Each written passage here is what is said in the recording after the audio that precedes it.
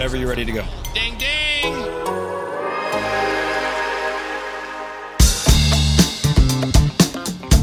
How about we can just watch basketball? Booker the drive, gets inside, leans in, knocked away and stolen by Holiday. Phoenix has to foul, and a pinnacle ball throws it down. And a foul.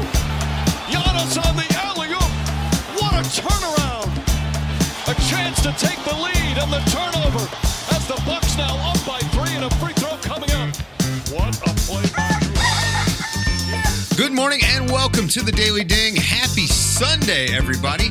We've got your NBA Finals Game 5 action covered. I'm Dave DeFore, joined by my man Keith Parrish and special guest from Murder, She Wrote and The Athletic, obviously, Seth Partnow.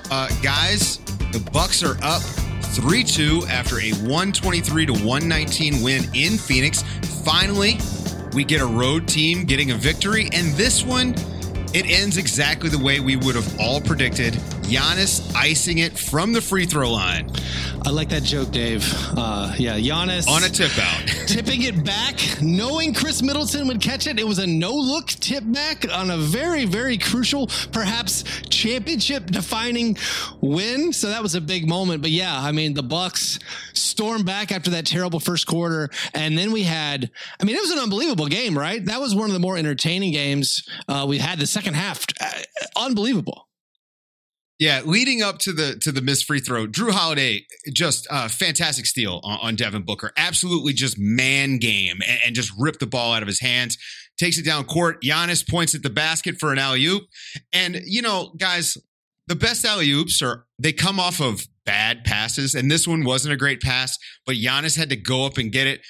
Gets an and one because Chris Paul fouls him at the rim. And that was it. That was the game. And you know, you mentioned the big lead that the Suns had built in the first quarter. It just felt like after that first quarter had settled for the Bucks, they were able to respond every single time the Suns tried to throw a punch, and the Suns couldn't. Right, Seth? No, that's absolutely right. I actually think if we go back and look, the key part of this game is the beginning of the second quarter, when with Giannis out of the game. The Bucks actually came back, and I think it was tied by the time Giannis came back in, or thereabouts. And some of that was some great shot making from Milwaukee. Phoenix didn't really miss a shot in the first quarter, and they got some good looks to start the second quarter, and they didn't go in. And kind of from that point, I think, until probably about 5 minutes left in the game, their offense fell into a pattern that we talked about the other day on Nerder, with a lot of Devin Booker dribbling, and he was making a lot of shots, but a lot of people were standing and watching him make a lot of shots. I mean, they only wound up with 2 corner 3 attempts the whole night in this game. And again, something else we talked about on Nerder, they're just not generating good looks. They still didn't put enough pressure on the basket, I thought. And you know, Keith, they're playing right into the Bucks drop scheme. I'll concede yes. But also, when I watch this game, the Suns as a team, their shooting splits for this game, 55, 68, 91. They lost somehow with 55, 68, 91 shooting splits. Sure, they made 14 of their first 18 shots, and you know they fell apart in the second quarter. That lineup without Giannis got the Bucks back in it, but it felt like throughout the second and third quarters, no matter what, I mean, I guess surely there were defensive failures by the Suns, but the Bucks made everything. They scored 79 points combined in the second and third quarters, and then in the second half, in that fourth quarter, it felt like, wow, all right, surely the Bucks can't keep up with what they've done in the second and third quarters, and the Suns did make a run, and both teams, I thought their defense was good, just the shot making was so eye-opening. I mean, I can't get over both of these teams. 13 for 19 on threes, maybe your attempts are too low, but like the percentages in this game are kind of, I don't know, they're hard to comprehend. If we're going to talk shot making, we got to talk about Chris Middleton, who just somehow he shoots this like cantilever jump shot with no space, a hand in his eyeball.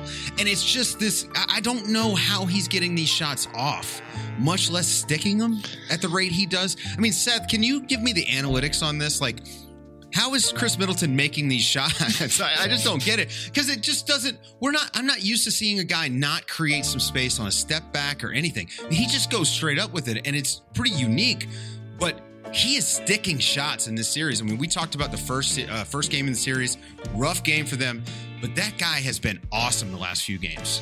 This is going back 4 or 5 years. Our colleague Eric Nehm has referred to Chris Middleton as the tough shot express for, exactly what you're talking about. And it kind of goes back to a time when the Bucks offense for most of the game was a lot of Chris Middleton tough shots. And now it's sort of been, they've improved to the point where it's just at the end of the game where, if there is a lack in Giannis's game, it's sort of isolation, 1-4 low, need a bucket with 3 seconds on the shot clock, go. But you've got a perfect partner for him who is, okay, he's maybe not Kevin Durant or someone at that level in those situations, but just the very tiniest next tier down. And if you're just, subbing in for Giannis basically in that situation, you've kind of it's like a vulture running back, right? You got it to the 1 yard line, you just need someone to punch it in, and Chris Middleton is elite at punching it in. Yeah, and I mean, in this game, down the stretch, it was the Chris Middleton show, Keith. Yeah, I was going to say he made that huge shot right when the Suns really got, had cut into it. I can't remember what the actual score was. In the final minute, he hits that step back. He gets fouled. He seemed exhausted the whole possession. But again, through skill, through repetition of knowing exactly the right angle to arch this shot, knowing that his height was enough to get over Jay Crowder's hands without getting very much separation. And that jumper goes in. And yeah, he makes the big shot, but also the whole game, Jrue Holiday as a bounce back game. Last game, he was 4 for 20 from the field, essentially shooting the basketball. He struggled in 3 of the 4 games before tonight. And then he comes out, scores 27 points, and through the first 3 quarters was just knocking down everything. And I guess, Holiday goes with that Middleton and Giannis. This is what you dream about. If you're a Bucks fan, this is what you've dreamed about. This big 3. What is this? I think 88 points combined between those 3 guys. Yeah, pretty good math on the fly there. Let's not forget the 13 assists out of that. Yeah. Right? Jrue Holiday with 13, Giannis with 6, and Chris Middleton with 11 assists. So their big 3 also generated 24 of the 26 assists that the team had. Now, is that great offense? I don't personally think so, because a lot of that is one pass to a shot, but it got the job done. And you throw that first quarter away, and maybe the fourth quarter, because it was a little clunky for the Bucks, I thought. But those middle 2 quarters are exactly the sort of thing that we talked about the other day on Nerder, where the Bucks just remembered how much bigger they are than the Suns, and they really just applied that size and pressure on the Suns and beat them down, Seth. They just played bigger. They did, and then from that, it's easy to say, well, they were getting better looks from 3 than they were in the series when they all went in. But you kind of think that those were, some nice, easy rhythm 3s for Pat Connaughton and Bobby Portis because of so much space or so much space being created by the Bucks, getting to the rim, putting pressure on the rim, whether it's Giannis driving or Jrue Holiday, still one of my favorite looks for the Bucks offense. Oh, I have a smaller guy on me. Let me just put my ass into you, and you're either doubling or I'm shooting a layup. And he did that to Chris Paul a few times. So yeah, I think that's the very epitome of playing inside out is what they did second and third quarters. What do you guys think of what Devin Booker's been doing? This is consecutive 40-point games in the finals for Devin Booker. It feels like he was the one thing basically working for the Suns, but is he playing? Seth, I can see you shaking your head. Is he playing into the Bucks' hands? Are they trying to get him to go off? Or do we think he needs to get his offense in other ways? I think there's a fine balance here, and this is the big doubt on the Suns going into the playoffs was the lack of experience. And I think the way that kind of shows is a lot of times in the playoffs, it's the team that just plays basketball that has the advantage. And it does feel like the last couple games, Booker has played the moment a little bit. and he's been very effective at doing it. But at the same time, the Suns got here by having great motion on the offense, great quick movement, using the threat of Booker and Chris Paul to get Mikal Bridges, Cam Johnson, Jay Crowder, DeAndre Ayton. And Ayton had a solid offensive game tonight, but they just didn't. Booker had 3 assists tonight, so I kind of feel like he's just gone a little bit over the edge of being too aggressive, and it's like it's my time rather than just playing basketball. Well, after the first 2 games, we talked about how they were able to generate so many system buckets, and Ayton looked great, and Mikal Bridges looked great, and they were doing so many things, and now it's, well, Booker scored 40 back-to-back in losses, and so I think that I'm on the same team that Seth is on, and I'm not saying that Booker scoring 40 is necessarily bad for the Suns, but I'm saying I think the Bucks are fine with it. Score 40, but nobody else is going to do anything to us. I mean, it's 40 points, 3 assists is a really good game. 35 points, 7 assists is a better game, and that's in a close game. That's what we're talking about. At the same time, it's harping on Phoenix's offense when they had a 135 offensive rating. right. And we're splitting hairs. Yeah, right?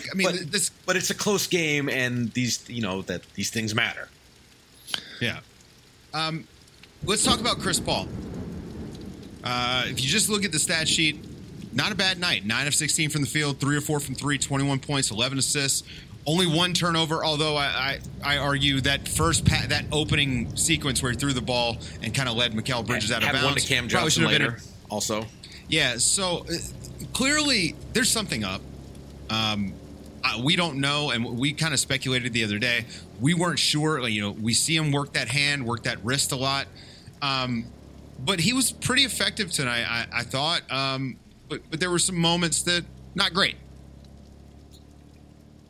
I mean, I thought he was pretty invisible for the first 3 quarters, I want to say, really.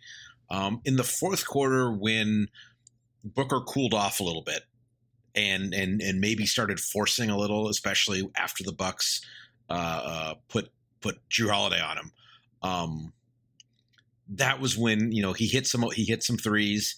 He got them into some stuff and got some looks for Bridges off of ball movement and hit some shots off ball movement himself, where he kind of started the play and then the ball went around the horn and came back to him. So I thought that he actually did a big part of their sort of big comeback that made the end of the game so exciting was Chris Paul kind of doing Chris Paul things on offense. Yeah, I had a lot of confidence in the Suns in that fourth quarter. I felt more comfortable with what the Suns were doing, and maybe I was trusting just that it seemed like Chris Paul was in control and Devin Booker was still getting what he wanted to get. And even if it was maybe the Bucks allowing him to go one-on-one and get these mid-range jumpers, the fact that the Suns seemed to be scoring so easily and it felt like whatever the Bucks were doing dried up just a little bit, where I felt a little bit of confidence. And then I guess until maybe Chris Middleton comes through in the clutch, and then we have that spectacular end with Holiday getting the steal on Booker, leading to that breakout alley-oop, and then the tap back free throw, as you started with, Dave.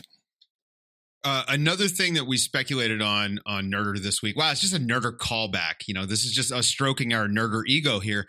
But another thing we talked about was potentially a big role player game being the difference in the series. And look, man, Pat Connaughton has been fantastic in the entire series. Was plus 10 off the bench, 14 points, hit 4 threes. Bobby Portis, 9 points off the bench. Solid defensively in this game.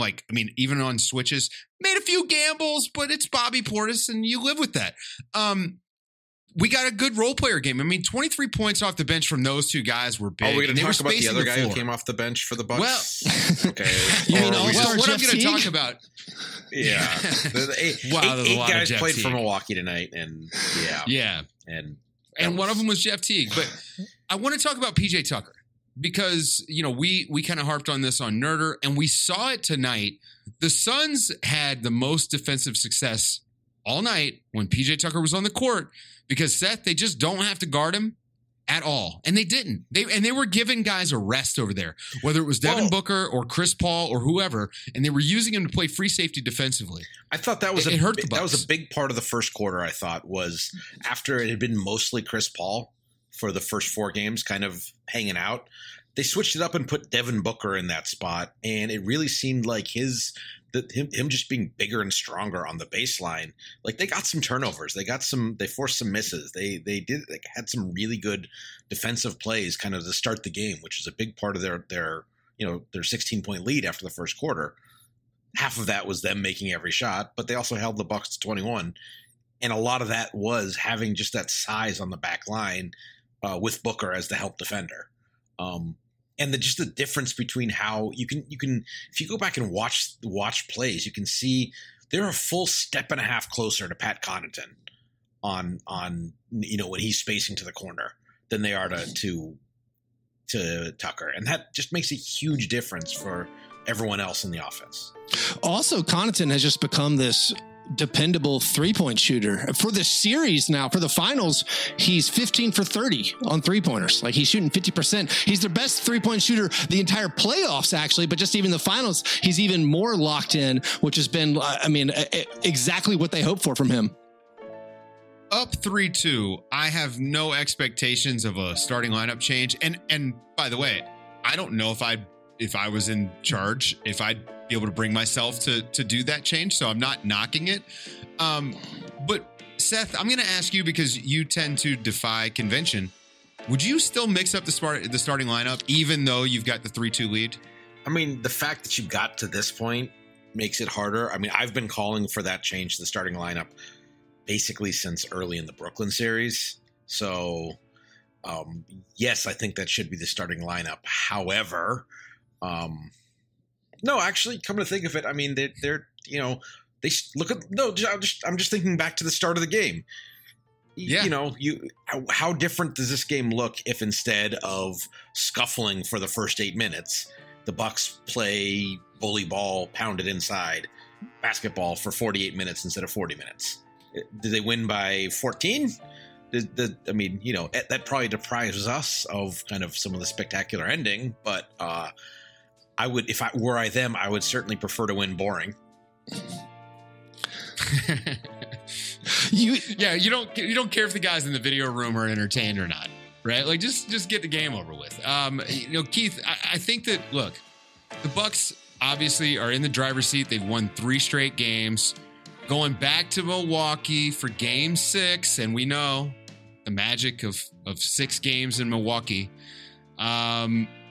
You got any predictions here? Are they going to pull this off? This would be iconic, by the way. It really would be, and it would be so devastating for the Suns. I mean, being up 2-0 in the finals, but I feel like I'm a prisoner to just the recency bias, and every time a team wins, it's hard to imagine the other team winning. But like, the Suns not taking care of business here and losing this opportunity. And again, going back to that shooting percentages, they made their shots. Of course, the Bucks finally knocked down some 3-pointers, basically for the first time the entire postseason. And so it does feel like, going back to Milwaukee, that this could be it. And that the Bucks have figured stuff out. We're talking about maybe, they're not going to do a lineup change, but they do understand now, hey, if we play Pat Connaughton 30 minutes, that's a way better option than what we started the playoffs with. And so I think they've kind of found their rhythm. What if Jrue Holiday's gotten all his bad games out of him? If Chris Middleton has gotten his bad games out of him? I mean, if that big 3 does anything close to what they did tonight, you got to think on the home court, the Bucks are going to take care of business. Seth, should I drive up for Game 6? Are we there? I mean, if you want to go to a 50,000 person super spreader event, have at it. No, but hearing all of what Keith is saying, and while I agree with it, I also do feel like there's a lot more sort of process stuff that Phoenix has left on the table. I think, like, for the Bucks, there's a few obvious things. Don't play Jeff Teague anymore. But other than that, it seems like for the most part, they have been reasonably consistent. Hey, we're going to go inside. We're going to, and at the end of the game, we're going to turn the keys over to Chris Middleton, and good things will happen. Phoenix still has that twist of kind of getting back to some of their motion, their balance, their ability to use kind of the fact that their 3-and-D guys are a little bit overqualified from a skill set standpoint for that role, to get themselves a few more easy buckets. Now, obviously tonight they made everything, but in a game where they don't shoot as well on tough shots, I think I would like to see them get some more easy shots. And I think that they have that in the bag if they can better balance kind of how they're approaching their offensive possessions. We've also seen in this postseason run so far, you had Chris Paul's closeout game against the Nuggets, his closeout game against the Clippers. Wait, Let me say that again.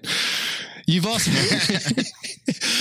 we've had Chris Paul's closeout game against the Nuggets. We had another incredible closeout game against the Clippers. What is he going to do now back against the wall? Is he going to do one of those 40-point no turnover games? Is he going to score 35 points, have 12 assists or something? So like back against the wall, what does he see from Chris Paul? Like, I feel like he might have another gear to show us. Sorry, guys. I think it's Bucks in 6. I hate for you guys to have gone through, those monologues there. But yeah, my opinion hasn't changed since we recorded Nerder yesterday. And if anything, this reinforced it to me because the Bucks took a punch in the first quarter. I mean, they took that was being down 16 in a game 5 is huge. They came back, and was it perfect? No. Was it ugly to start? Yes. Are they doing some of the same silly things that we've been complaining about for a long time? Yes, but I believe in this team, man. And I'll tell you, I really think Drew Holiday, Chris Middleton, and Giannis together is just too much for the Suns at this point. Yeah. That's going to do it for today's show, folks. Don't forget about all the podcasts we've got over at the Athletic Podcast Network. If you haven't already subscribed, go to theathletic.com/dailyding and do it now. Thank you guys for waking up with us, although it's weird to do it on a Sunday. Keith, Seth, can you guys do this in unison? You know how we sign off the show? No, you don't have any idea? Okay, Keith, please demonstrate for Seth. Ding, ding.